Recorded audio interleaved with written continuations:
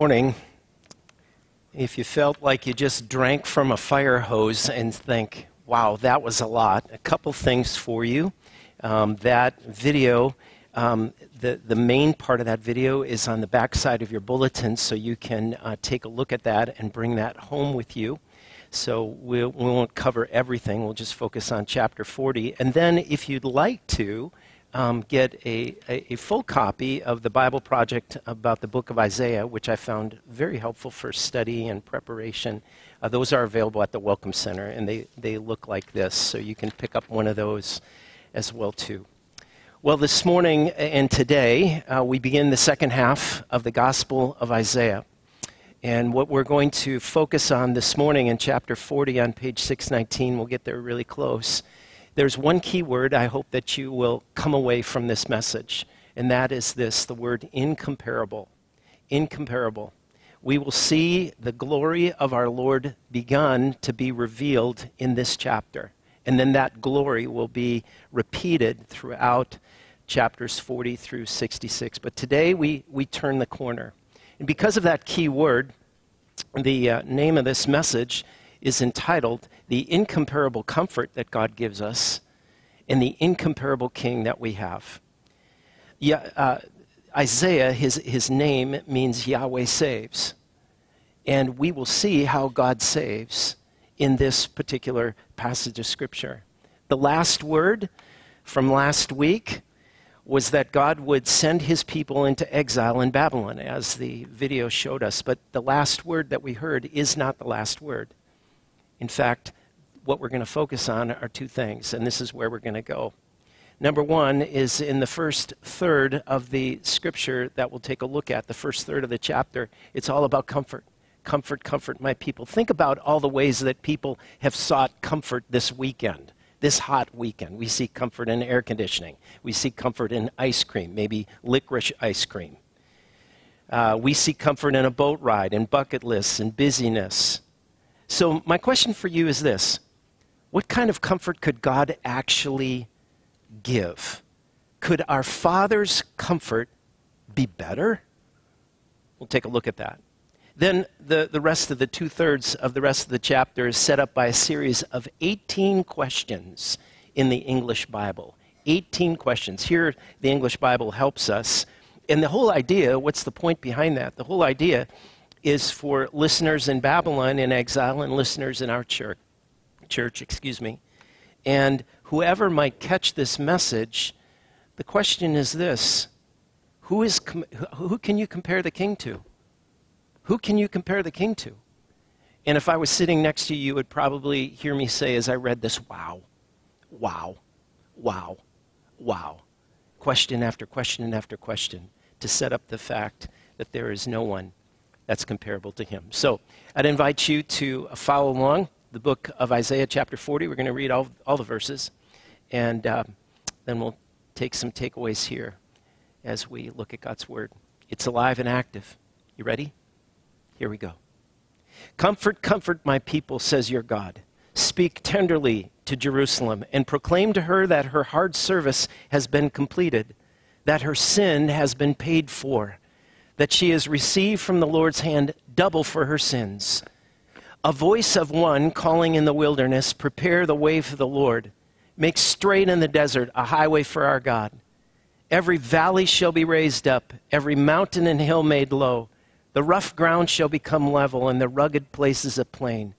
And the glory of the Lord will be revealed, and all the people will see it together, for the mouth of the Lord has spoken.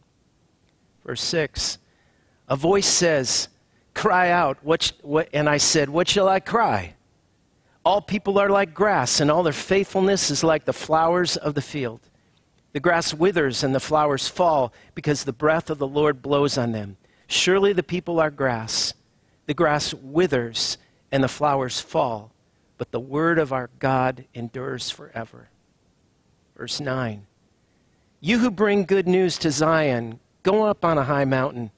You who bring good news to Jerusalem, lift up your voice with a shout. Lift it up. Don't be afraid. Say to the towns of Judah, here is your God. See, the Lord, the sovereign Lord, comes with power, and he rules with a mighty arm. See his reward? Another word for that is wage. Another word for that is payment. See, his reward is with him, and his recompense accompanies him. He tends his flock like a shepherd, and he gathers the lambs in his arms. He carries them close to his heart, and he gently leads those that have young.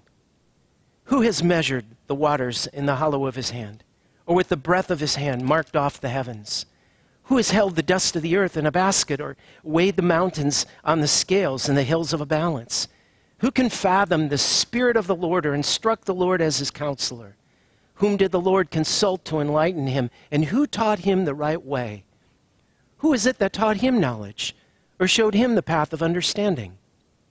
Surely the nations are like a drop in a bucket.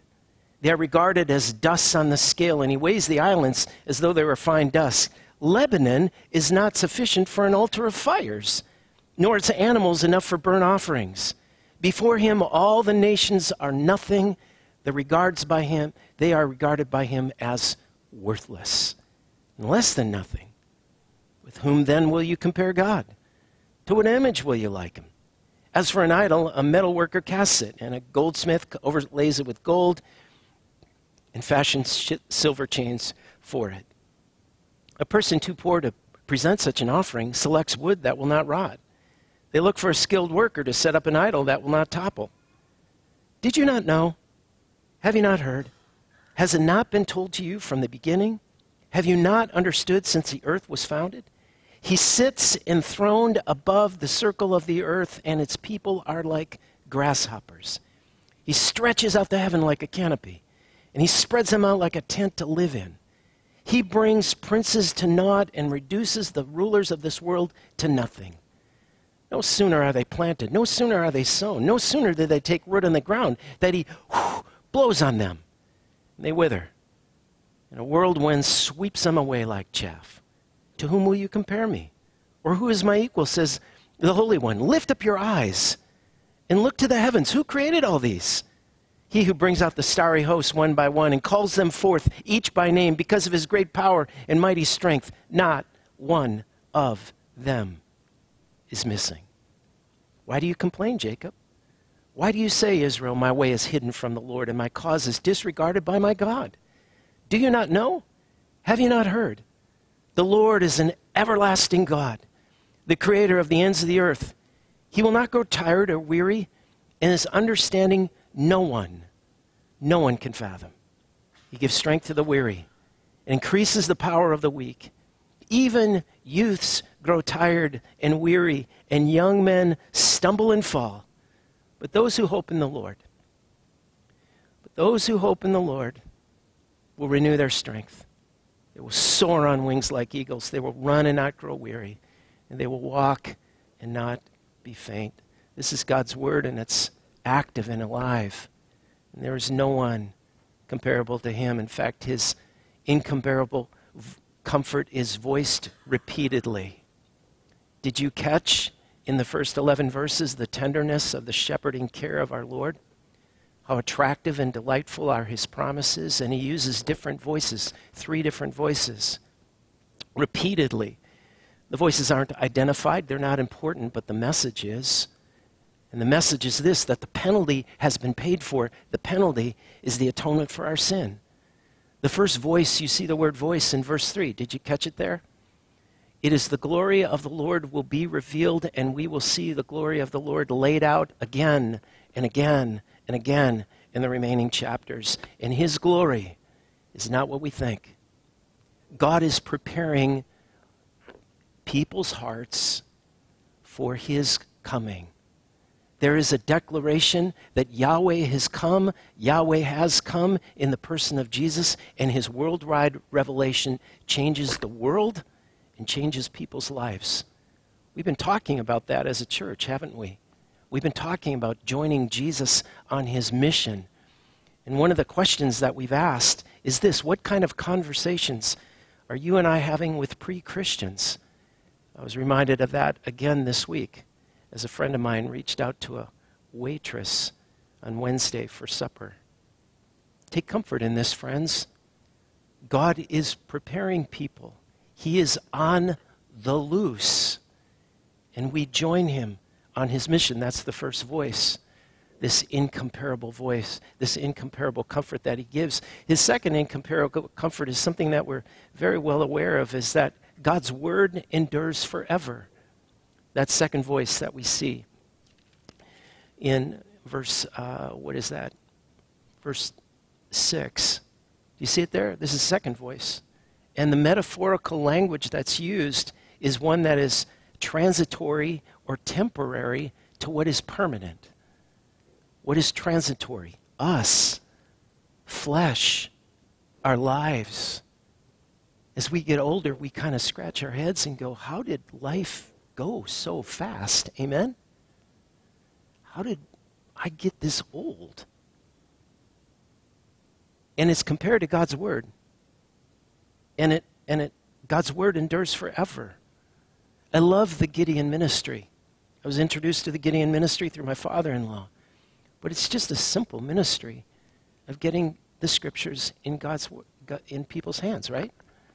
And God's word is alive and active. And as a friend said, when something's alive and active, it grows. It changes. It has applications. You see it in a new way. I've said this before jokingly. Sometimes I'll read God's word and I'll think, did my wife sneak an extra verse in there overnight? No, it's alive and it's active. There's been no book more criticized in the world, yet has stood up to criticism than the Word of God. The third voice is a tender voice. The third voice says that the Lord is strong and he is gentle. The might and the tenderness of the sovereign Lord is one both of might and tenderness. And you see that. Alec Moitier is an Australian theologian, and I've used him in this series. He said, look at the verse 10. Look at the word reward. It can mean wages. It can mean payment. Isaiah, at this point in his book, have not explained the work of the Lord. He hasn't explained what the reward earner does or what his reward is. That word is a pronoun. But we know this. We know that the work that is ahead of him is to go to the cross. And his reward is you and me, the redeemed one. Ephesians chapter 4, verse 8 quotes David, the psalmist, 68:18, and he says this, the Apostle Paul writing in Ephesians chapter 4, verse 7. He says this, but to each one of us, grace has been given as Christ apportioned it. That is why it says, when he, Jesus, ascended on high, he took many captives. Other translations said, those who were in captivity. Captivity to what? To sin. And he gave gifts to men. Wow. So what do I do with this? Understand this. The Christian life is both a change of mind and a change of heart. Christianity is robust in its intellectual and mindful doctrines, theology, implications, and applications. And as important as that is doctrine, theology, memorization, and study, the Christian life is also experiential. It is life and heart changing. It leads to actions and sacrifices and satisfactions and peace in times of suffering and strength, courage, not in whipped up, hyped up ecstasy, but in encounter with the living God. Oh, friends, this is so different than other world religions. Think about this. The Holy One, who even heavenly beings in Isaiah chapter 6, the cherubim that we looked at, the holy ones can't even look at him. They cover themselves. They cover their feet. This is the one that wants to have a relationship with you and me. That is so different from other world religions. Certainly, Allah, you don't know him that way. Hinduism and Buddhism and mere rationality? No wonder there's a beautiful song that goes, there is none like you, the faithful one, Jesus. There is none like him. He is incomparable. And he gives us his comfort in his word, his comfort in that he's making a way, and his gentleness. And so Isaiah uses an interjection here. We see it in verse 9 and verse 10. We see this interjection that he says, stop and see. So let me give you an illustration of what that looked like. Last summer, my oldest son said, Dad, do you want to go to the Minnesota State Fair? And I hadn't been in 35 years. How many of you have been to the Minnesota State Fair in the recent years, okay? So we went, and so I hadn't been there in a long, long time. And man, what an experience. I mean, there were mini donuts and corn dogs and tacos, and I'm trying to lose weight, and it was not helpful. And I remember stopping my son. It was in the middle of the week, and stats later said it was 112,000 people there. It would double almost. It has doubled in the past. And I remember sitting in the street, one of the streets, with all of these mini donuts and the food and the overpriced pickups, and seeing all these people. And I looked at my son and I said, Champ, look at all this. There's a massive amount of people. This is crazy. He said, yeah, Dad, it is pretty crazy. And the point is, I wanted just to kind of stop and just kind of drink in, what am I seeing in this mass amount of humanity, of hungry people? Isaiah the prophet uses the word see. Stop and behold. Don't let this pass up. What are we supposed to see? We're supposed to see the greatness of the incomparable King. Don't miss it. Don't miss it. The incomparable King is gloriously revealed. And when you get to the second part, you see his power in verse 12. You see his wisdom in verse 13. And you see his immensity in verse 15 through 17. And then he comes to idols. He comes to this idea of idols in verse 18 through 20, his sole deity. And you almost get, some commentators say, you almost get a sarcastic humor. I don't understand sarcastic humor. I don't, but I know that some people are really, really good at it. And Isaiah, as filled with the Spirit and led by the Spirit to write as the Spirit leads us, talks about idols. And so the first question we ask in this incomparable King is, what about idols? John Calvin says the problem is not that we make idols. The problem is that we automatically make idols. The heart is a perpetual idol factory. Idolatry is trusting in created things rather than the Creator for our hope and happiness, our significance and security.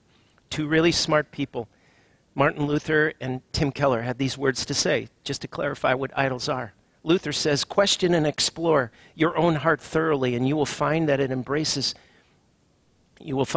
if it embraces God alone or not. Do you have it in your heart to expect nothing but good things from God, especially when you're in trouble and in need? And does your heart, in addition, give up and forsake everything that's not God? Then you will have one true God, Luther said. On the other hand, if your heart's attached to and does rely on something else from which you hope to receive more good and more help from God, and when things go wrong, do you, instead of fleeing to him, flee from him? Luther says, then you have another God. You have a false God. You have an idol. Dr. Timothy Keller writes this: idolatry is loving anything more than Jesus. Idolatry is treating anything as more important than Jesus for your meaning in life, for your happiness, for your security and hope, and for your own self-regard. The reason why it's so important to understand the sin of idolatry is that it can be growing in part of your life for a long time. And all these things going on for a long time lead to overt examples of lying or cheating or adultery or gossip, because idolatry can lead to these things. So what's important to grasp is this: sin is not just doing bad things, it's turning good things into ultimate things, because it ruins your soul, it destroys community, and dishonors God. And I would add this: it ravages your heart in your inner woman or your inner man. So where is the hope? That sounds like the law. It is. Where is the gospel? Idols may be our greatest threat to our devotion to our Father, but listen to this: nothing is a greater threat to idols than God's devotion to us. Hear that.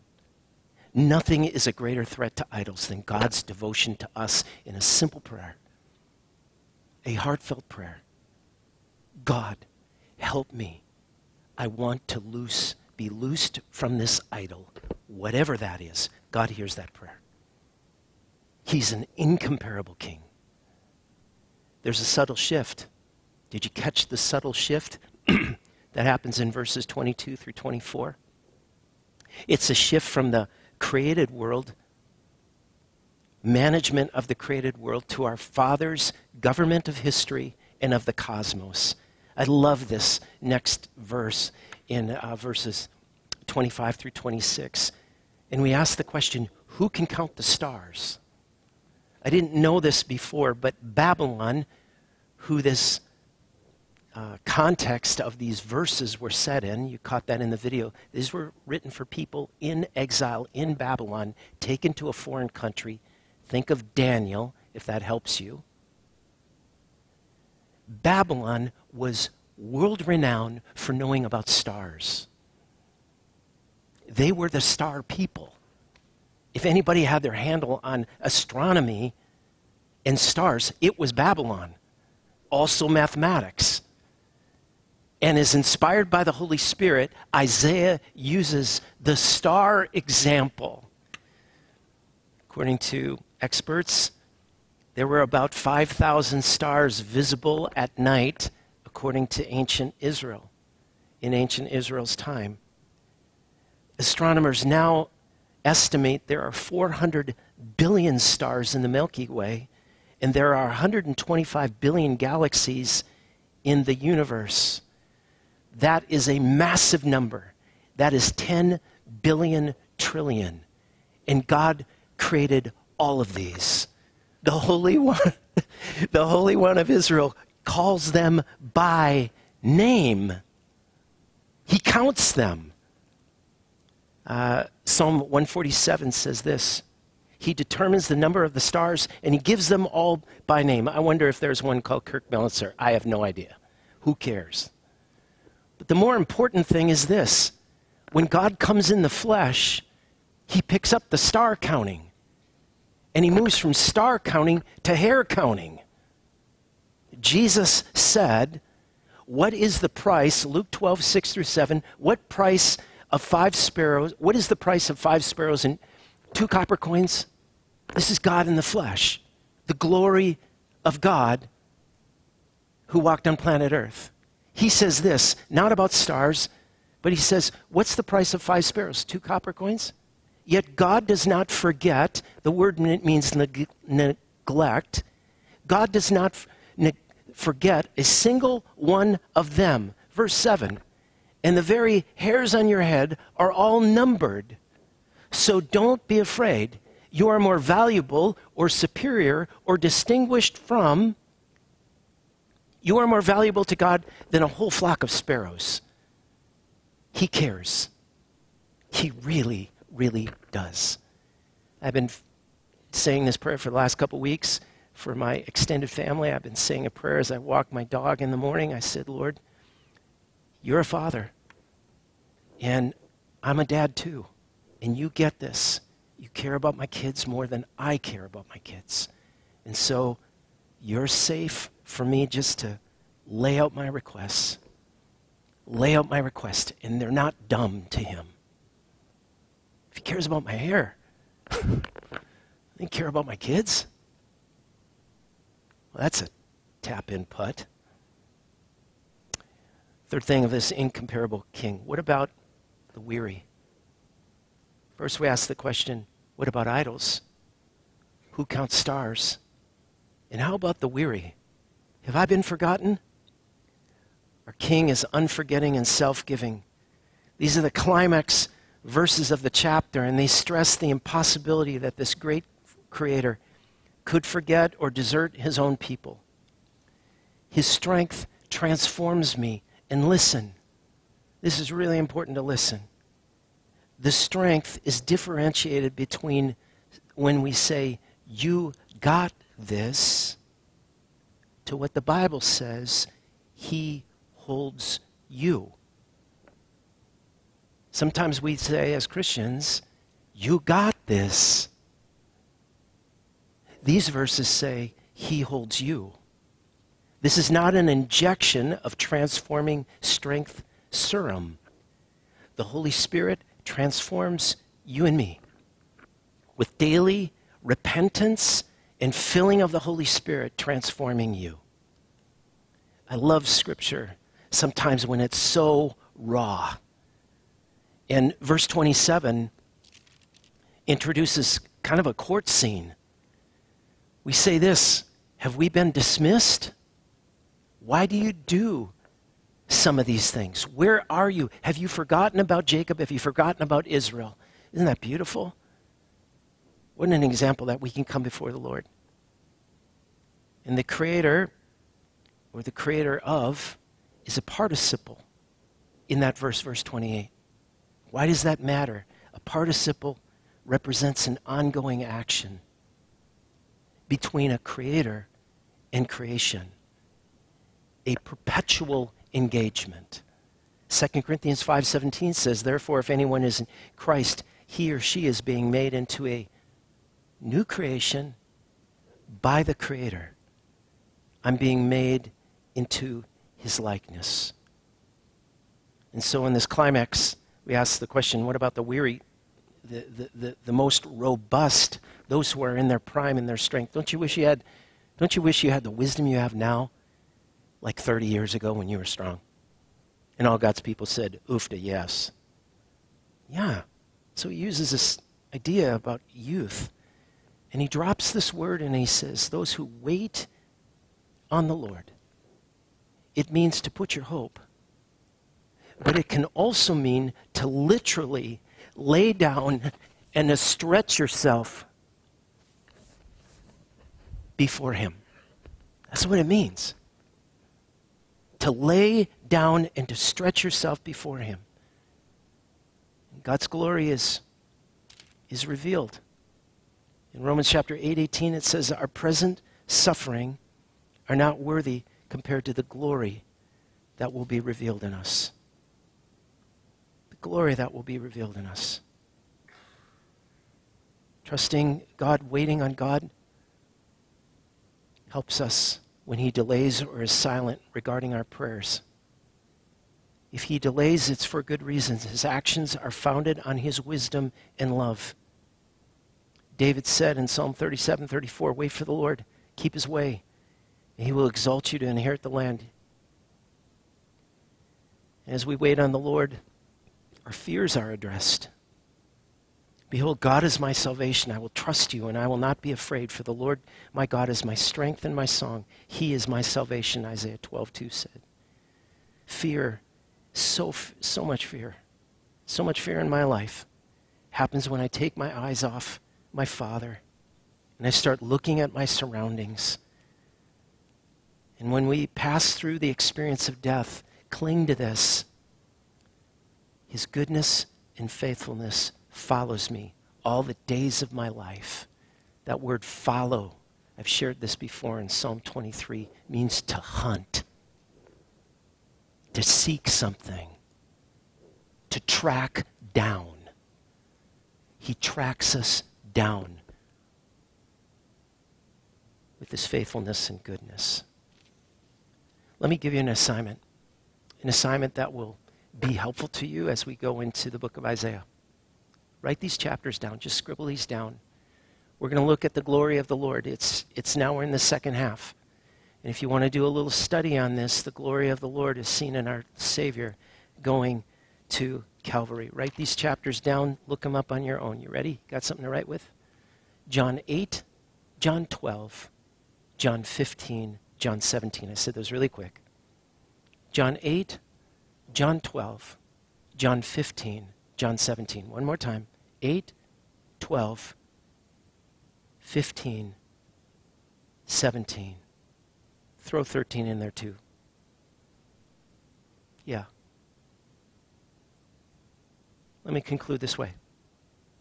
Eugene Peterson, the author of the Message Paraphrase, says this: the book of Isaiah can be called a symphony.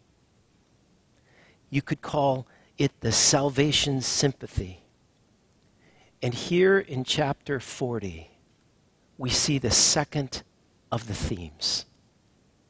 The first theme was in 1 through 39. That was about judgment. Now, the second theme is about comfort. Comfort. And it will point to hope. Those who wait on the Lord, those who hope in the Lord. And the hope all lands on one person.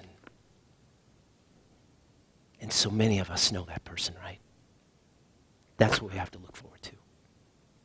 Incomparable hope. Let's pray. Father, we thank you for your living, your active word, your alive word. There is none like you.